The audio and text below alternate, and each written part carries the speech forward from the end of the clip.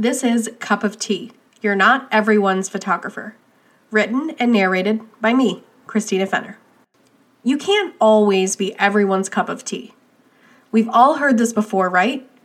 We've probably heard it when our mom was consoling us when we weren't invited to get ready for a dance with a certain group of girls, or we've heard this from our girlfriend when we were complaining about that passive-aggressive coworker who ends her emails with shit like, kindest regards, even though she was the biggest twat that ever were. We usually hear this phrase when dealing with difficult social interactions and experiences, but today I'm talking about when this concept applies to your business, service, offering, or product. And let me tell you, it sucks. I'm sharing my own take on how to deal with, accept, and move on from not being someone's cup of tea, or better yet, someone's not choice for a photographer. It's happened to me a lot over the past 10 years. I've been ghosted, I've been burnt, I've been canceled on, you name it, it sucks every single time. As many small business owners, I take my work so personally. It's become a part of my identity and something that I defend and stand behind indefinitely. So when someone doesn't like my work, it can be hard not to take it personally. Learning to define and accept the lines of just business and a personal matter has been one of the hardest and most valuable lessons that I've learned in the past 10 years. Trust me, I have been devastated when I didn't book a certain wedding.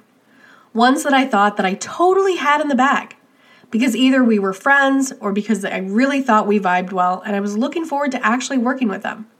Or ones that I had previously photographed one of their family members' weddings and thought surely I'd get their wedding too. And then they ghosted me.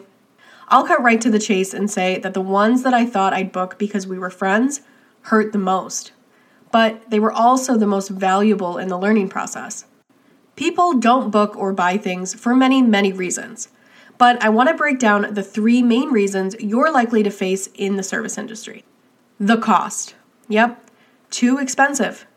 There isn't much negotiating room here, and quite frankly, it's a very black and white matter. Your service does not fit within their allotted budget.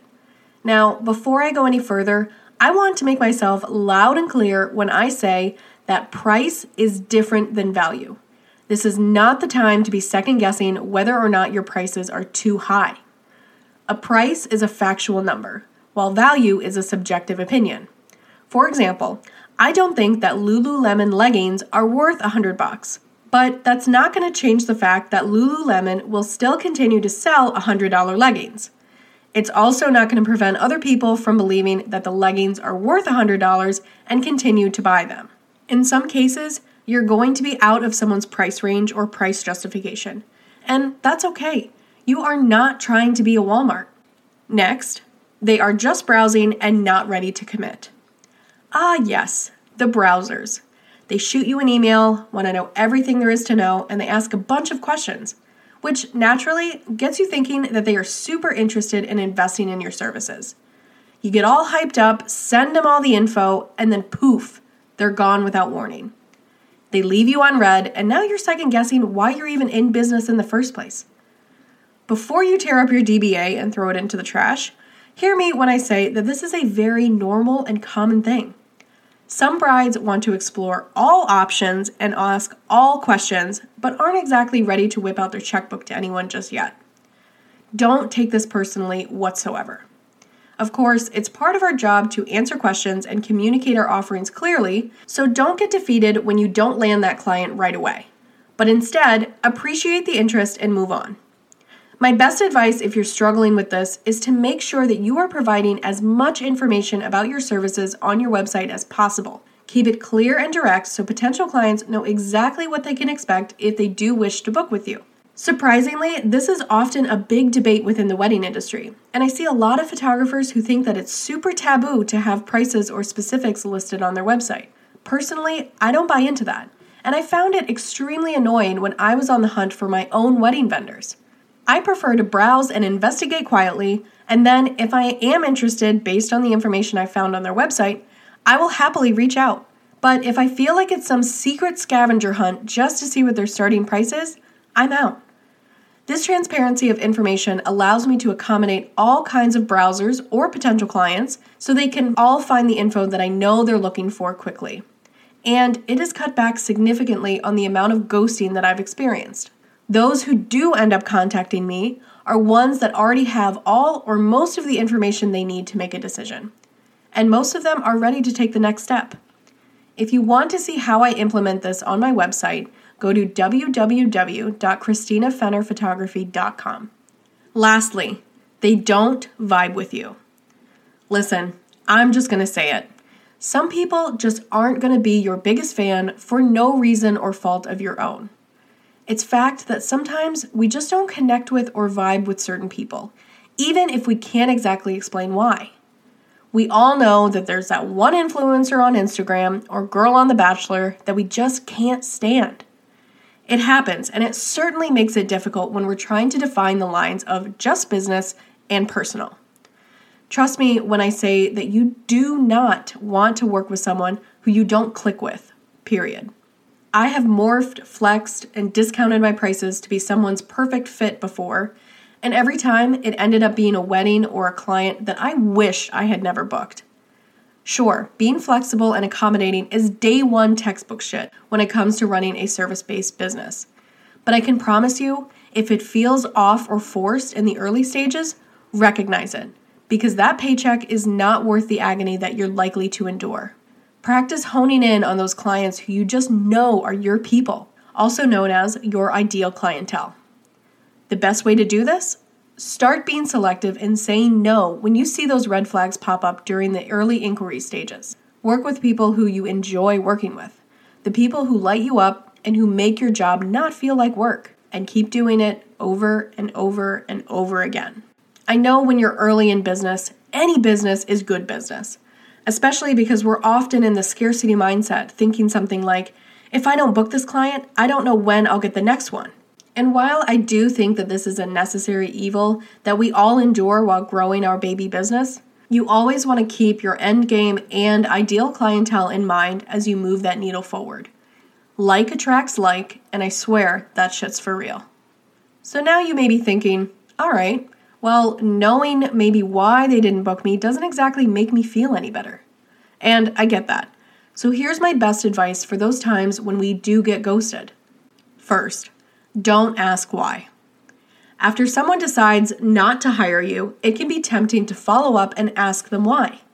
However, I strongly suggest avoiding this altogether. People don't like to feel confronted or to be made to feel uncomfortable. And no matter how you approach this question, it's likely going to be a 10 out of 10 awkward for the other person, especially if the client can't afford your services, which is usually the most common reason we do get ghosted. Nobody wants to say, hey, thanks, but your prices are too high for me. They would much rather just say nothing at all. So let them. However, if they do give you an answer on why they didn't book, it will be really hard for you not to take whatever they say personally, even if you promise yourself you won't. And it'll be even harder not to respond with a reason, follow-up, or justification. Or better yet, offer a discounted price in hopes of changing their mind. I know that your intentions are good here, and you're not trying to make anyone feel awkward or uncomfortable. You just want to do better for yourself and your business. And for that, I commend you. But there's definitely a better way. If you're looking for some helpful, constructive criticism, then ask for feedback from a client that you did actually book. After the session is done, I encourage you to reach out with something like, hey, I really enjoyed our time together and loved working with you. As you know, I am just starting out and I am focused on continuing to provide a great experience for my future clients. That being said, if you feel inclined, I would really appreciate any input you may have on anything that I could improve the next time I book my client. Thanks so much. Never use the word criticism or critique. Words like input, recommendations, suggestions, or ideas are a much more positive and less threatening verbiage. Next, don't follow up. This is my golden rule when it comes to booking clients. This is also another highly debatable opinion within the service industry, but one I stand by strongly. I never follow up with potential clients to see if they have any questions or if they have made a decision. A lot of this comes from my own preference as a customer. I hate feeling pressured, pushed, or feeling like someone is just waiting on an answer from me. Hear me when I say that if they want to book you, they will, on their own time. Trust me, No one is more concerned with or focused on booking vendors than the bride herself. She has not forgotten that she needs to find a wedding photographer, and you don't need to remind her. Also, we have no idea what's going on in other people's lives. Shit comes up, finances need to be in order, all kinds of things. They will book you if they want to and when they are ready. And they do not owe you an explanation. I know this all sounds a little harsh, but it's the truth. And if you're listening to this, I'm guessing that's what you came here for. The opposing side to this argument suggests that by following up, you're letting the potential client know that you value them and their business so much that you just have to pop into their inbox once again to make sure they didn't forget to ask you a question or forget to put the check in the mail. Bullshit. I don't buy into this. If they have a question or they're ready to pay a retainer, they will have no hesitation doing so. Listen, I know that your intentions are innocent when you want to follow up, but sadly, this new age of the consumer industry, and quite frankly, the rise of MLM companies, has made it normal and acceptable for sellers to bombard people and flood their inboxes uninvitingly. I don't hate on anyone's hustle, but that doesn't mean that I agree with pushy sales tactics either. Relax. If someone wants to buy something, they will contact you. They know where to find you, and make no mistake, this concept absolutely applies to the service industry as well. Now, of course, to every rule, there is always an exception. The only exception in my book is when I get 2 inquiries for the same date. Bride A reaches out first, I send her the info, and she's on her way. 2 days later, Bride B reaches out asking for info about the same date. Now, before I even respond to Bride B, I reach out to Bride A and say, "Hey, I'm reaching out to let you know that I've received an inquiry for your date and wanted to make sure that you had first dibs if you were still interested since you reached out first. I'm happy to hold the date for you for 48 hours. Please let me know if you have any questions." Short, sweet, and to the point. If she is interested, she will get on that shit ASAP. If not, then move on. While I do encourage you to use this method, remember that you cannot abuse it. Don't ever lie and say that you received an inquiry when you didn't just to get an answer from a potential client. Lastly, don't critique the work they didn't hire you for. This one is hard. You're scrolling through Facebook or Instagram, and then all of a sudden, you see your almost client post photos that you didn't take. Ouch. Immediately, you're going to be bummed and start picking apart every little thing about these photos that the other photographer took. It's natural, and sometimes it feels like we can't even control it. To be honest, I still find myself thinking WTF when I see an almost client pop up on another photographer's newsfeed. Don't let yourself play into it. Over the years, I've taught myself to quickly recognize the spiral that I'm about to go into, and I hit that X button. It doesn't do any good for you to let yourself dwell and overthink on why they didn't book you. Yes, it stings, especially if that almost client is a friend. No, you won't forget it, but don't give it any light or life. Move on and continue to share your wins and post the beautiful photos of the people who did book you. That's my only advice for this because that's the best advice. Bonus, get a non-refundable retainer and don't ever refer to it as a deposit. Be prepared because I love to nerd out on this type of business stuff. All right, so you didn't get ghosted and now someone is ready to book. Before you break out into your happy dance, there's one more step. Remember, people who pay attention. Say it again. You must hold yourself and others accountable to this second golden rule. All the time, people will say shit like, "Oh my God, yes, I'd love to have you photograph my wedding. I love your work. You're amazing," etc. But it doesn't mean shit unless they are financially committed to you and your services. Harsh? No, it's good business. Early on in my business, I felt so uncomfortable asking for money before I actually did anything.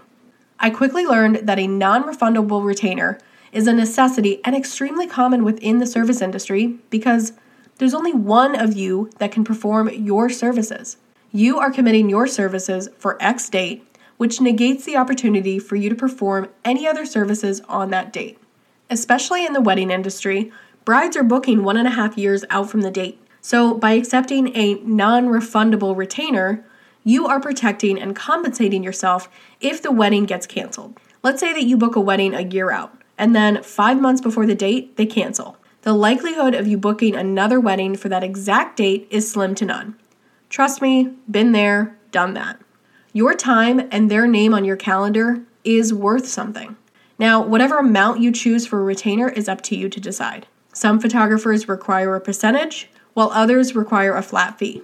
Now, let's talk about why you should never use the word deposit. Legally, the term deposit implies that the money that the client put down can be refunded if the services are not rendered on the agreed upon date, even if you put the word non-refundable in front of deposit. Now, the term non-refundable retainer, however, is legally sound, and you are not under any obligation to refund the retainer because the money they put down is retaining your services. Therefore, you're holding up your end of the bargain by committing your services for their date, no matter if they decide to cancel or not. Now, quick little disclaimer, I am not a lawyer, nor am I qualified to give legal jargon advice. This is what I have implemented in my own business, which I'm choosing to share with you. Moving on, I know that this is a hard pill to swallow, especially in the early stages of business.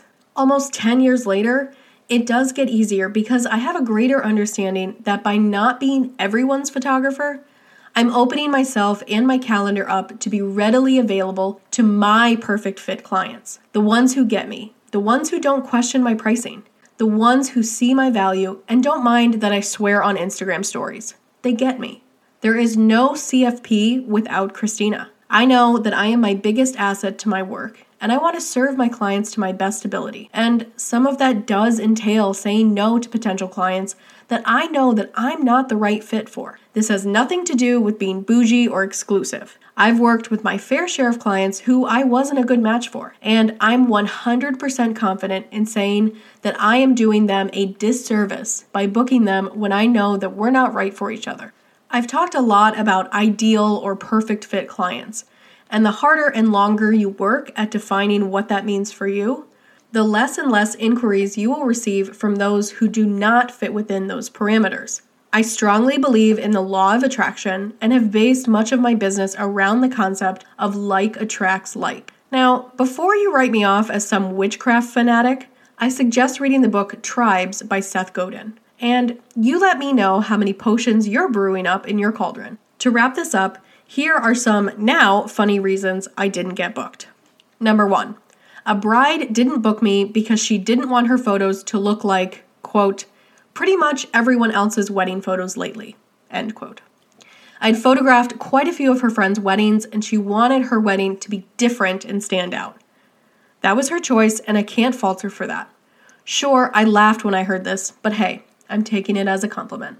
Number 2, I curse too much on Instagram. Well, I can't say she's wrong, but it's who I am. And yes, I assure you, I do know how to hold my tongue at a wedding day and act professional. Come on now, I'm not some heathen. But hey, if that's something uncomfortable for her, I can't blame her. And I would never want someone to book me and then be worried that I might let an F-bomb slip out in front of Nana during family formals. Number 3, I wear sneakers to weddings. Again, not wrong. This bride wanted a black tie affair and didn't think I, quote, looked the part. I do wear my CFP blue sneakers to weddings, and so does my second shooter, Ashley. It's become part of the CFP uniform. And hey, if that's not part of your wedding day vibe, then I suggest finding some other miserable photographer in heels.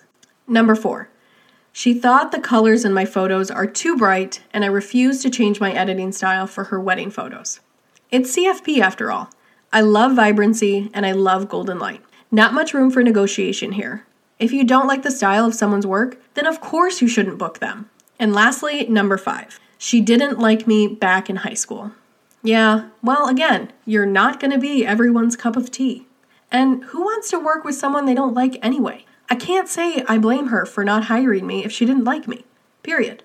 In closing, I encourage you to remember your end game. You want to be as readily available for your perfect fit clients. Take advantage of the fact that you have the ability and the power to create your own brand, style, and be the kind of creative that you want to be. If you want to wear blue sneakers to weddings, then wear them. Believe that your people are out there because trust me, they are.